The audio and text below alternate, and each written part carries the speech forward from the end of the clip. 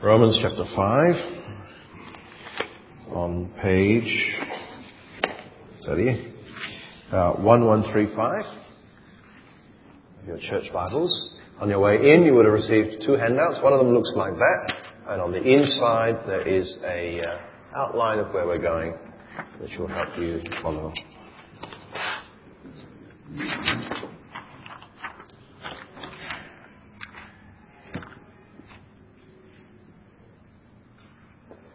Let me lead us in prayer as we begin.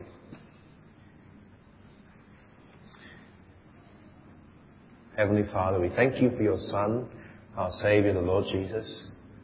We thank you that He is the risen one, that He rules over all. We thank you that He is the Lord, the God of all. And we thank you that He has saved us in the midst of our helplessness and our hopelessness. You gave Him to die for us. And we thank you that through Him we have forgiveness and life. Father, we pray now that as we look at these words in your scriptures that tell us of Him, we pray that your Holy Spirit would be working among us, that you would be pointing us to Him and filling our hearts with your love. So we pray that you'll be doing your work by your word and spirit this morning. We ask in Jesus' name. Amen.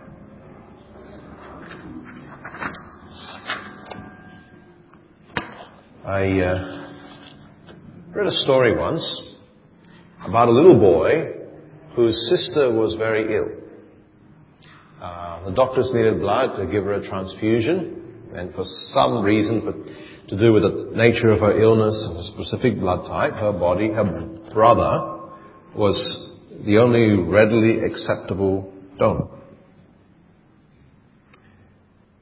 The doctors and the parents approached the issues carefully, explained things to the little boy, and asked if he would be willing to donate blood to save his sister's life. The boy hesitated. Lower lip started to tremble. Thought for a few moments, and he said, "It'll be okay." Soon he was lying quietly on the couch of the hospital with a needle in his arm, plastic bag filling with blood. And after a little while, his brave little voice says, "Mum, when do I die?" See, he thought that he was giving up his life to save his sister. And he loved her enough to die for her. Now, having told you the story, I don't know the extent to which it is true.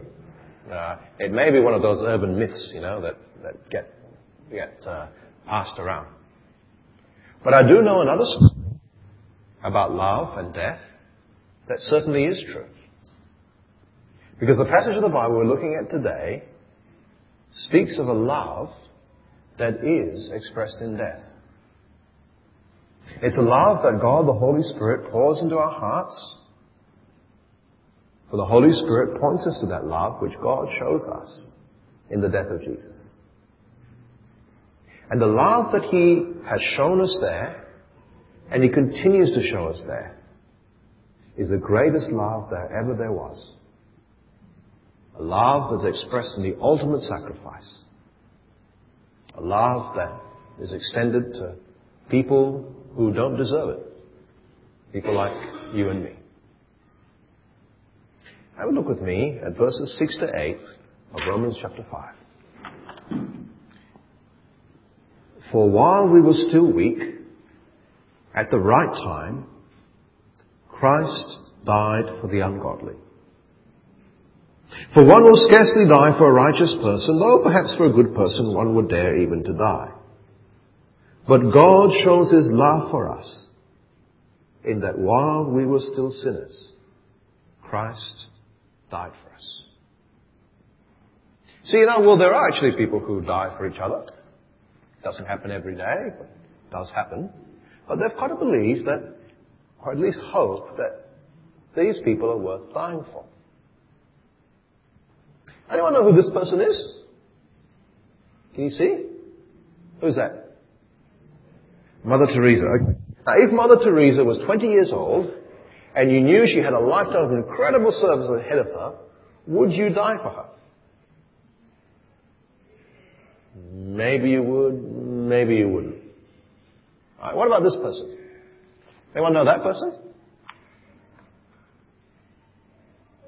Anyone recognize this guy? Who's he? Who? Madoff, that's right. Bernard Madoff. Okay? Former NASDAQ chairman, perpetrated the Ponzi scheme that cheated people out of billions of dollars. Would you give your life for him? Doubt it, huh? Look at verse 7 again. One will scarcely die for a righteous person. Though perhaps for a good person, one would dare even to die. You're not going to die for Bernie Madoff. Mother Teresa. Now let me tell you something.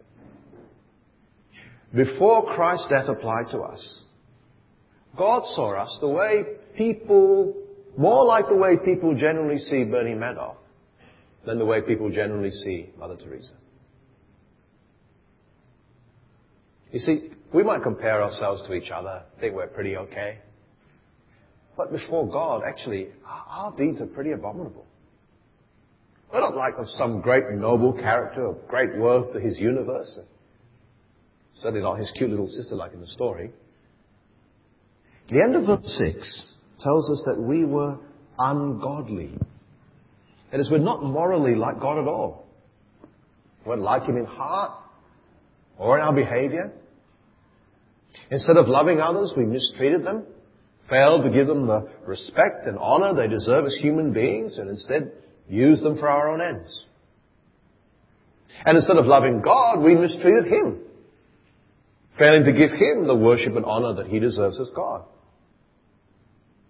failing to give him the obedience that he deserves as God, and instead either ignored him or tried to use him. And you know, that's terrible. We were ungodly. That is how the Bible describes us. The end of verse 8, well, 2/3 of the way through verse 8, we are also called sinners. People who have failed to reach the mark, have failed to live up to God's standards. Truth be known, we've actually even failed to live up to our own, haven't we? We are people who have rebelled against our Creator, who said to God, no, I'll do it my way, together with Frank Sinatra. I will live the way I want to live.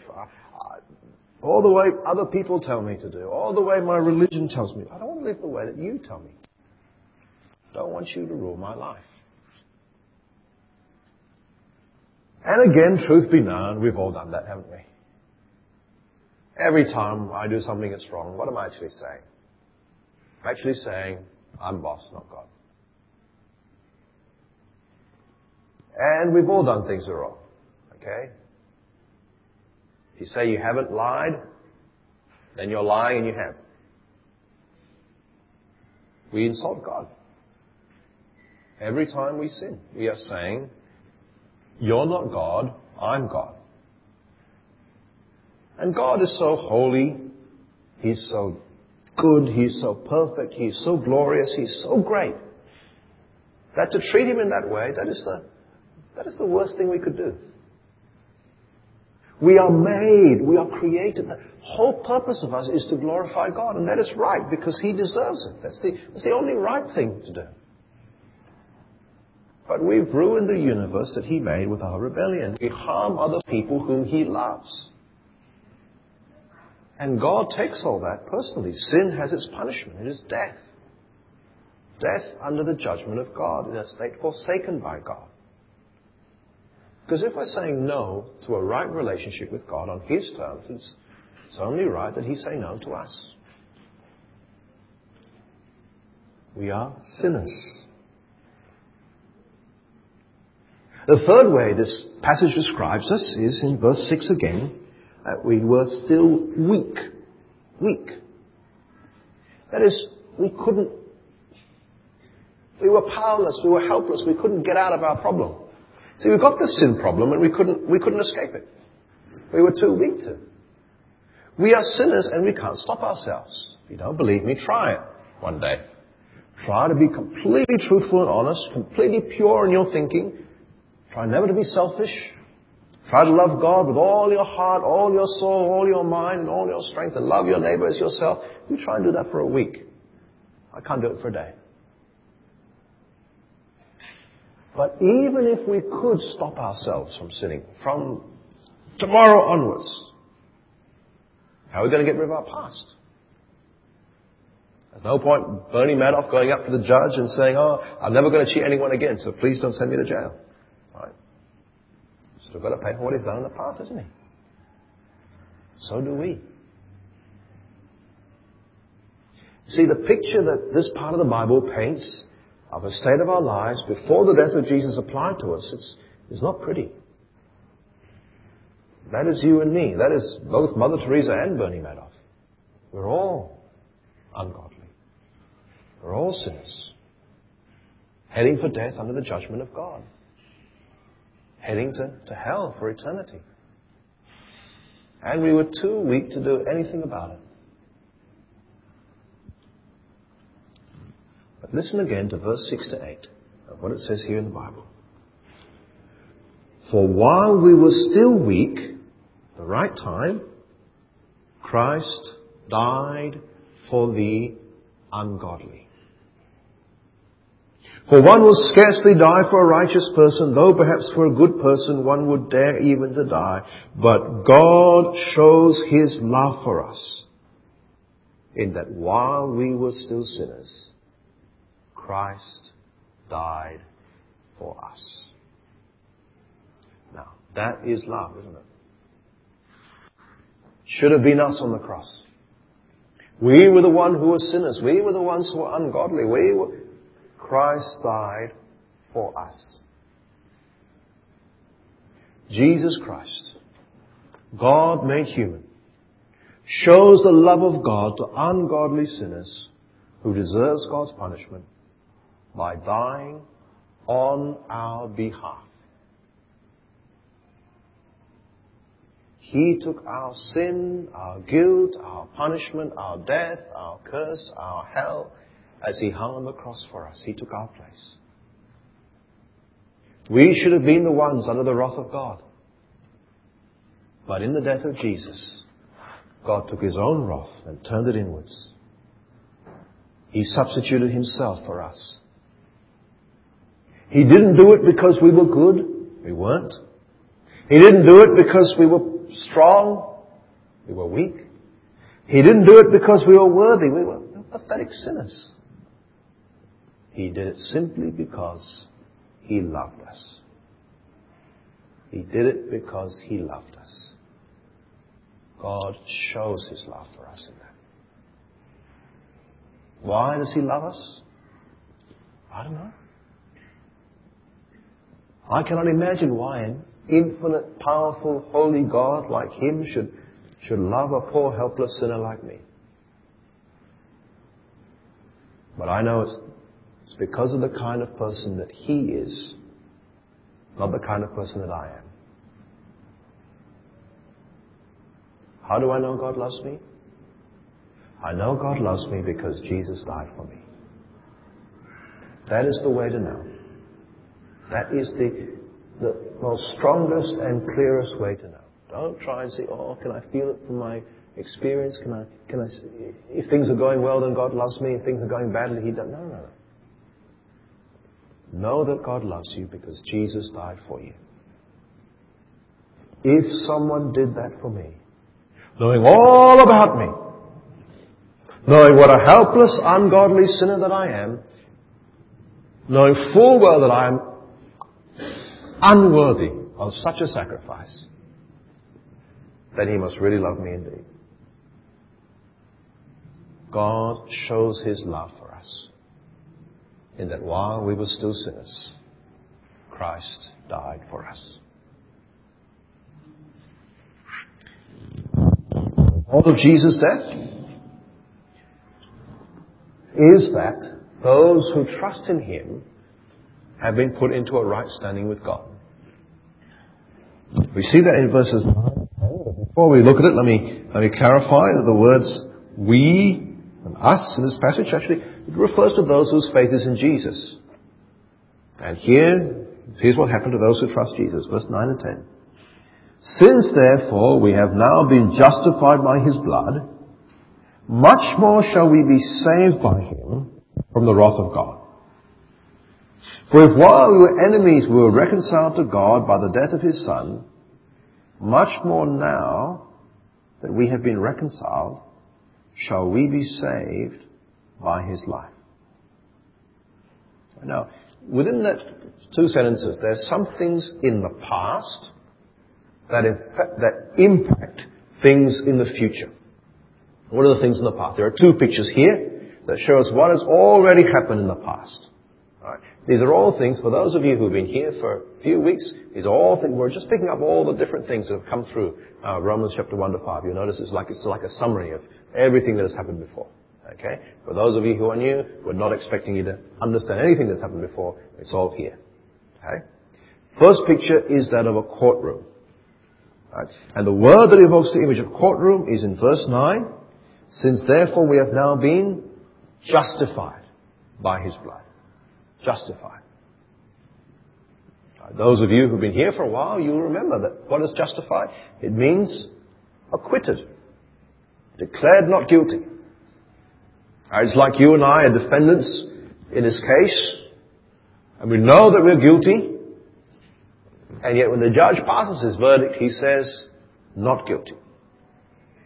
In fact, not even just saying not guilty, you're saying righteous is good. This a good man, a good woman, a fine standing with the court. We are justified. Declared to be righteous. The Bible tells us in verse 9 that we have been justified by his blood. By his blood refers to his sacrificial death. He died on the cross, he shed his blood, which is fulfillment of all the things in the Old Testament, the sacrifices when blood was shed to forgive sins. Sacrificial death. And his sacrificial death is what brings about our justification. Declared not guilty because Jesus has died on our behalf. And so at the cross of Jesus, all our sins are paid for. All our punishment has been met. All our guilt has been taken away. Jesus has taken our sins on himself. And in return, he gives us his righteousness. He gives us a right standing before God the judge because of him. And so those who belong to Jesus, those who have been united with him by faith, we have heard the verdict from God the judge. God says not guilty, he says righteous. Because of the blood, the sacrificial death of Jesus. That means if God has already said not guilty, well that's it, isn't it? He's the final judge. He's the final arbiter. He's no higher court to appeal to. That's him. Not guilty means not guilty. It's gone. And that means for us, as we live now, if God has pronounced us not guilty, then we don't have to wallow in guilt anymore either, do we? If our sin has been forgiven, our sin's been punished already on the cross, God's not going to punish us again. And we don't need to punish ourselves either. Those who trust in Jesus have been justified. The second picture about what's happened in the past comes from the world of personal relationships. The third word there is in verse 10, reconciled. Reconciliation. Reconcile means to bring together, make peace between two parties. And verse 10 says that if while we were enemies, we were reconciled to God by the death of his Son. And then it goes on. Okay, friends? By being ungodly sinners, we made ourselves God's enemies, didn't we? Put ourselves on the wrong side of God. We were in opposition to his rule. We were estranged from him, alienated from him. We didn't have peace with him. We were at war with him. Our relationship was soured, was broken down because of sin. It was our fault. And so we were his enemies. If we thought we were his friends, then actually we're deluding ourselves. We're on the wrong side. Ever had an enemy? Some people have enemies. It's not very pleasant, is it? Actually, some people like having enemies, but most of us don't. Have you had a falling out with someone that becomes so severe that you kind of like, you're foes? See, it's possible to be an enemy of God. And it's really stupid because, if it's you versus God, guess who wins? Right? But it's possible. In fact, millions of people live their lives each day as enemies of God. We make ourselves God's enemies by rebelling against Him, by joining the revolt. The Bible says, we were God's enemies, but we were reconciled to Him through the death of His Son. See, the death of Jesus changes God's enemies into His friends. Brings reconciliation between us and God. The sin that is so offensive to God has been dealt with. It's removed from us, transferred to Jesus, and He paid for it. And so God is not angry with us anymore. Let me say it again. If we've been reconciled to God through Jesus, then God is not angry with us anymore. We are no longer God's enemies. We have been reconciled through the death of Jesus. Or in the words we used last week, we have peace with God through Jesus Christ. The cross has dealt with our sin. The cross has dealt with God's anger.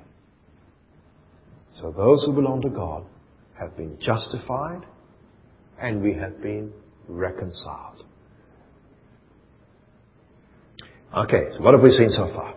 We've seen that God's love for us led Christ to die for us. God loved His enemies, us.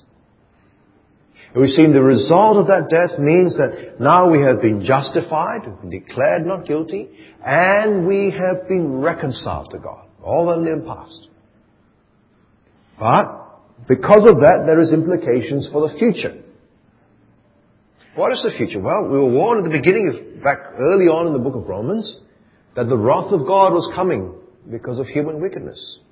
We're also told the time will come when God will judge the world with perfect justice through Jesus Christ. The time when everything's going to be put right. All sin is dealt with. And God's rightful, measured, just anger, not like human anger, which is kind of like, unmeasured and lashes out and selfish. No, this is God's rightful, measured, just anger against sin and sinners is unleashed. When sin is punished, rebellion is put down, and justice is done and seen to be done. Jesus died so that we will be safe on that day when God unleashes His just anger. So that on the day of judgment, we will not be punished. Think about the law courts again. In a law court, if we've been justified, if the judge says not guilty, then we will not have to pay the fine, or go to prison, or be executed, or whatever else. Or you don't get rotan, or depending on what you did or where you are. When the time comes for meeting our punishment, will we? Right? Why? Because we've already been declared not guilty. Don't do that. And so in verse 9, it's what it says. Now that we have been justified by His blood, much more shall we be saved by Him from the wrath of God. We've already been declared righteous. We've already been declared. So we shall be sure that when God's wrath comes, when the day comes for punishment, when Jesus Christ judges the world, we won't be in trouble. We will be saved from God's wrath. God's wrath will still come, but those who have been justified will be safe from it. We can be sure of that, of salvation at the end, because of justification now. Furthermore, verse 10 tells us that if we were enemies, while we were enemies, we were reconciled to God by the death of His Son. Much more now that we have been reconciled, shall we be saved by His life. You see, the risen, living Jesus is actually the one who is the judge on the last day. We have been reconciled to Him. Do you think for one moment that the risen Jesus who died on the cross, who paid so dearly to bring us reconciliation, to change us from enemies into friends, is going to let his death go to waste? Of course not.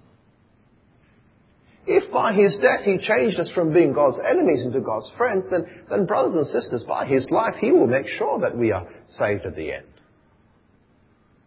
That we will escape God's wrath in the end. So if we trust in Jesus, if we are justified and reconciled to God now, then the last day brings nothing to fear. We can be sure that we will be safe. So friends, we've seen today that the death of Jesus shows us God's love.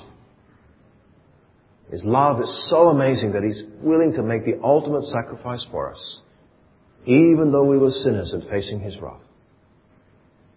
We've seen that Jesus' death puts us right with God. For those who believe in Him, His death justifies us before God the Judge. For those who believe in Him, His death has brought us reconciliation with God, which we could never have done ourselves. And because of that, we will be safe on that last day when God unleashes His just judgment. The death and resurrection of Jesus guarantees that for us, where otherwise we would have no hope. So let me end this morning by asking you a question. A very simple question. It's a very important one. Does Jesus' death apply to you? Have you been justified? Have you been reconciled? Will you be saved when Jesus comes back on the last day? Do you know the love of God that's expressed for you on the cross?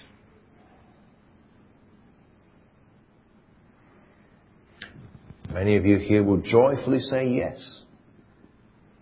You will say, I have been justified. I know I've been reconciled. I know I'll be safe from God's wrath when He comes to judge the world. I know that Jesus died for me and He will save me. I know that God loves me because of Jesus. So I know where I'm heading when I die. I know what will happen at the end, and I'm thankful for that. But there are some people here who might not be in that situation yet. Maybe you've heard this message about Jesus and you don't know if it really applies to you. You want it to. You want to be justified in God's law court. You want to be reconciled to God and be at peace with Him. Well, just a few lines earlier, actually, at the beginning of Romans 5, there's a verse that says this. We are justified by faith.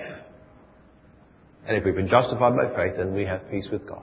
Justification is by faith. That is by trusting in Jesus. Trusting in His death, nothing else, to put us in good standing with God. We must trust Him. And we must believe in Him. We must believe that He is the risen one. And because He is the risen one, He is the Lord. He is the ruler. And so a bit later on in Romans chapter 10, we read that if you confess with your mouth Jesus is Lord and believe in your heart that God raised Him from the dead, then you will be saved. If you believe and confess Jesus really is the Lord who deserves the glory and honor, the one to whom we must submit our lives, the one who has died to save us. Well, if you're someone who's been thinking about these things and you want to discuss them further, then please do let me know, okay? We've got some blue cards floating around. I'll tell you about them later, but you can put your name on a blue card and ask for someone to contact you. Love to do that. But if you're someone who's, God's Spirit's been working in your heart to draw you to Christ this morning, you want to talk to God about it, then why don't we give you some time after this to do that? Ask God to enable you to trust in Jesus as your Savior. Submit to Him as your King. And do that in your own words. At the bottom of the outline, there's a prayer that you can use. If you want to use someone else's words, it's going to come up on the screen as well. Just take a few minutes to okay, the next slide. That's it. Thanks. to think about it. I'll just read it to you since we're here. It says, "Dear Heavenly Father, I've sinned against you. I admit I've sinned against you, deserve your punishment. Confess I've made myself your enemy by my behavior. Thank you that you loved me anyway. Sent Jesus to die for me. Thank you that He took my sins on the cross and offers me His righteousness. By your Spirit, please enable me to trust Him as my Savior who died for me. By your Spirit, please enable me to trust Him as my risen Lord who rules my life. And we pray in His name." So, have a think about that. If that's something you want to pray to God, give you some time, reflect and do that. Something you want to find out more about, put a blue card and let us know. Most important thing, there's not magic words in it. You say that and kind of like, no. It's where you put your trust. All right? It's where you put your trust. Am I trusting in Jesus? Do I believe that God raised Him from the dead? Let's take a few moments to consider our lives now.